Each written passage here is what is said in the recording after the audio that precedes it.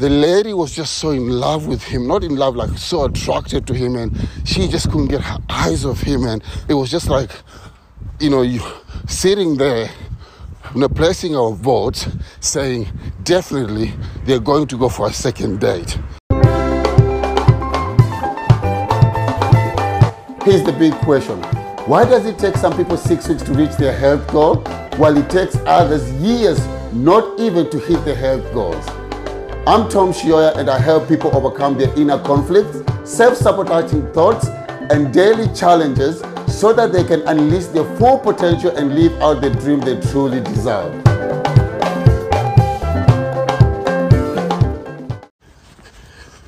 Welcome to another episode of Keeping It Real. Yeah, outside again for the second time this week and feeling much better. My chest was all tight and I couldn't walk. I'm breathing heavy, but you gotta keep grinding. You gotta try to push those little limits. When your chest tells you no, you go, what about if we try 1K? And when it goes 1K, next day you go, what about if we try 1.5? And from there, you build it up. That's not what I'm talking about today. So what I want to talk to you about today is something called love. You'll be lying to me if you said, or anyone said, they don't want to be loved in life. The number one thing in life is to be loved and to love. To be able to share your life with somebody, create memories. From the animal kingdom, we always paired two of us. So it's a no-brainer that most of us wants to fall in love and love, create memories, live happy together, have somebody that, you can share the good times, the bad times, and, create a solid relationship. But it's never easy. And especially in this DNA, the so-called, social media generation, it's not easy to find that love. Becomes a little tricky. So the last few weeks, I've been living with my father-in-law. He's moved in with us. And I watch sports most of the time. And I watch a bit of, comedy and all that. But it's got me to, since my father-in-law moved in, I've had to be able to find something that we can watch together. He loves sports, but, being able to find something that fits the two of us, it's quite challenging. So the other day on TV, we were sitting there scrolling, and we came across this program called Fast Date, I think. Fast Date. So this is a really interesting program where two people meet and they've got their differences. They're looking for love. They go for dinner. Basically what it is, it's like a blind date, and they can talk, and at the end of the dinner they can actually decide whether they want to see each other again, or they just didn't rhyme or match what they're looking for, and then the journey continues.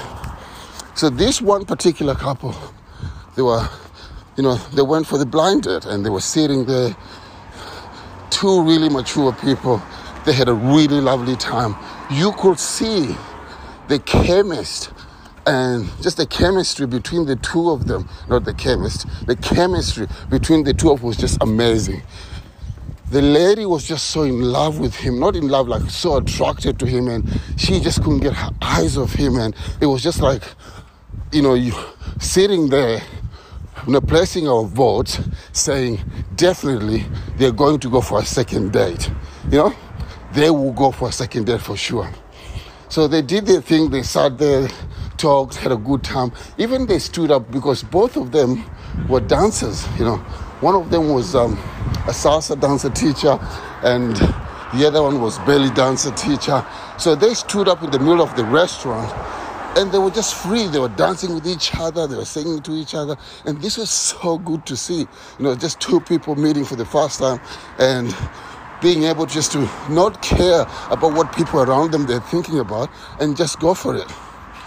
At the end of the night, you walk in a room and you get asked, are you going to go for a second date? The gentleman who was sitting, no, I'll go back. After the dinner, what happened is they had to split the bill. So the gentleman paid half, the lady paid half, and that was it. And at the end of the night, they asked each other if they would like to go for a second date. The gentleman said, yes, I'd like to go for a second date. I thought it was so good. The chemistry was so good, and I cannot wait to go for a second date. On the other side, the lady said no. And her reason was because she had to pay for dinner. If the gentleman was such a gentleman, would have let her pay for dinner. And she was very annoyed that she had to pay for dinner, and that for her, that was not a sign of him being a gentleman and appreciating her, which I totally understand. That's her standards. That's where she placed her standard. But on the other side, I asked myself, so you've got this person here who's so good, you've had a really good time. You're going to let that go because the first time you've met hasn't been able to pay dinner for you. What are you focusing on? Are you focusing on the person who didn't pay the dinner? Or are you focusing on the good time that you have? You see, most of us in life, we might have love in front of us. We might have the people that we need to be in life. But there are the things that we are focusing on that are not right. For me, if it was me, for $50, I've met somebody that we really match. The chemistry is so good. They treated me so well. I feel that just we are on fire. To let that go because of $50 and it's the first time we're meeting and they haven't paid for my dinner, I think that's crazy. There's this person you think they're lovely, they've treated you right. You think they're just amazing, but they just haven't paid for your dinner, and you're going to let that love or that feeling go away. And that's why I always ask people in my coaching, what are you focusing on? Are you focusing on what you have or what you don't have? Are you focusing on what you can control or what you cannot control? These are questions we need to ask ourselves. So the lady just let go of a guy who could have been a really nice guy because he didn't offer paying for her bill. And on the other side, she's happy not having to try or having a chance of finding somebody that will be maybe a life partner. Guys, in life, sometimes you have to let go of small things and focus on the big picture. Be careful where you put your energy. Be careful where your focus is going, because sometimes those small things can stop you from getting the bigger picture. You know what time it is? It's time to keep it real. If you like this podcast, make sure you like and subscribe to it and share it with a friend. And remember, where focus goes, energy flows.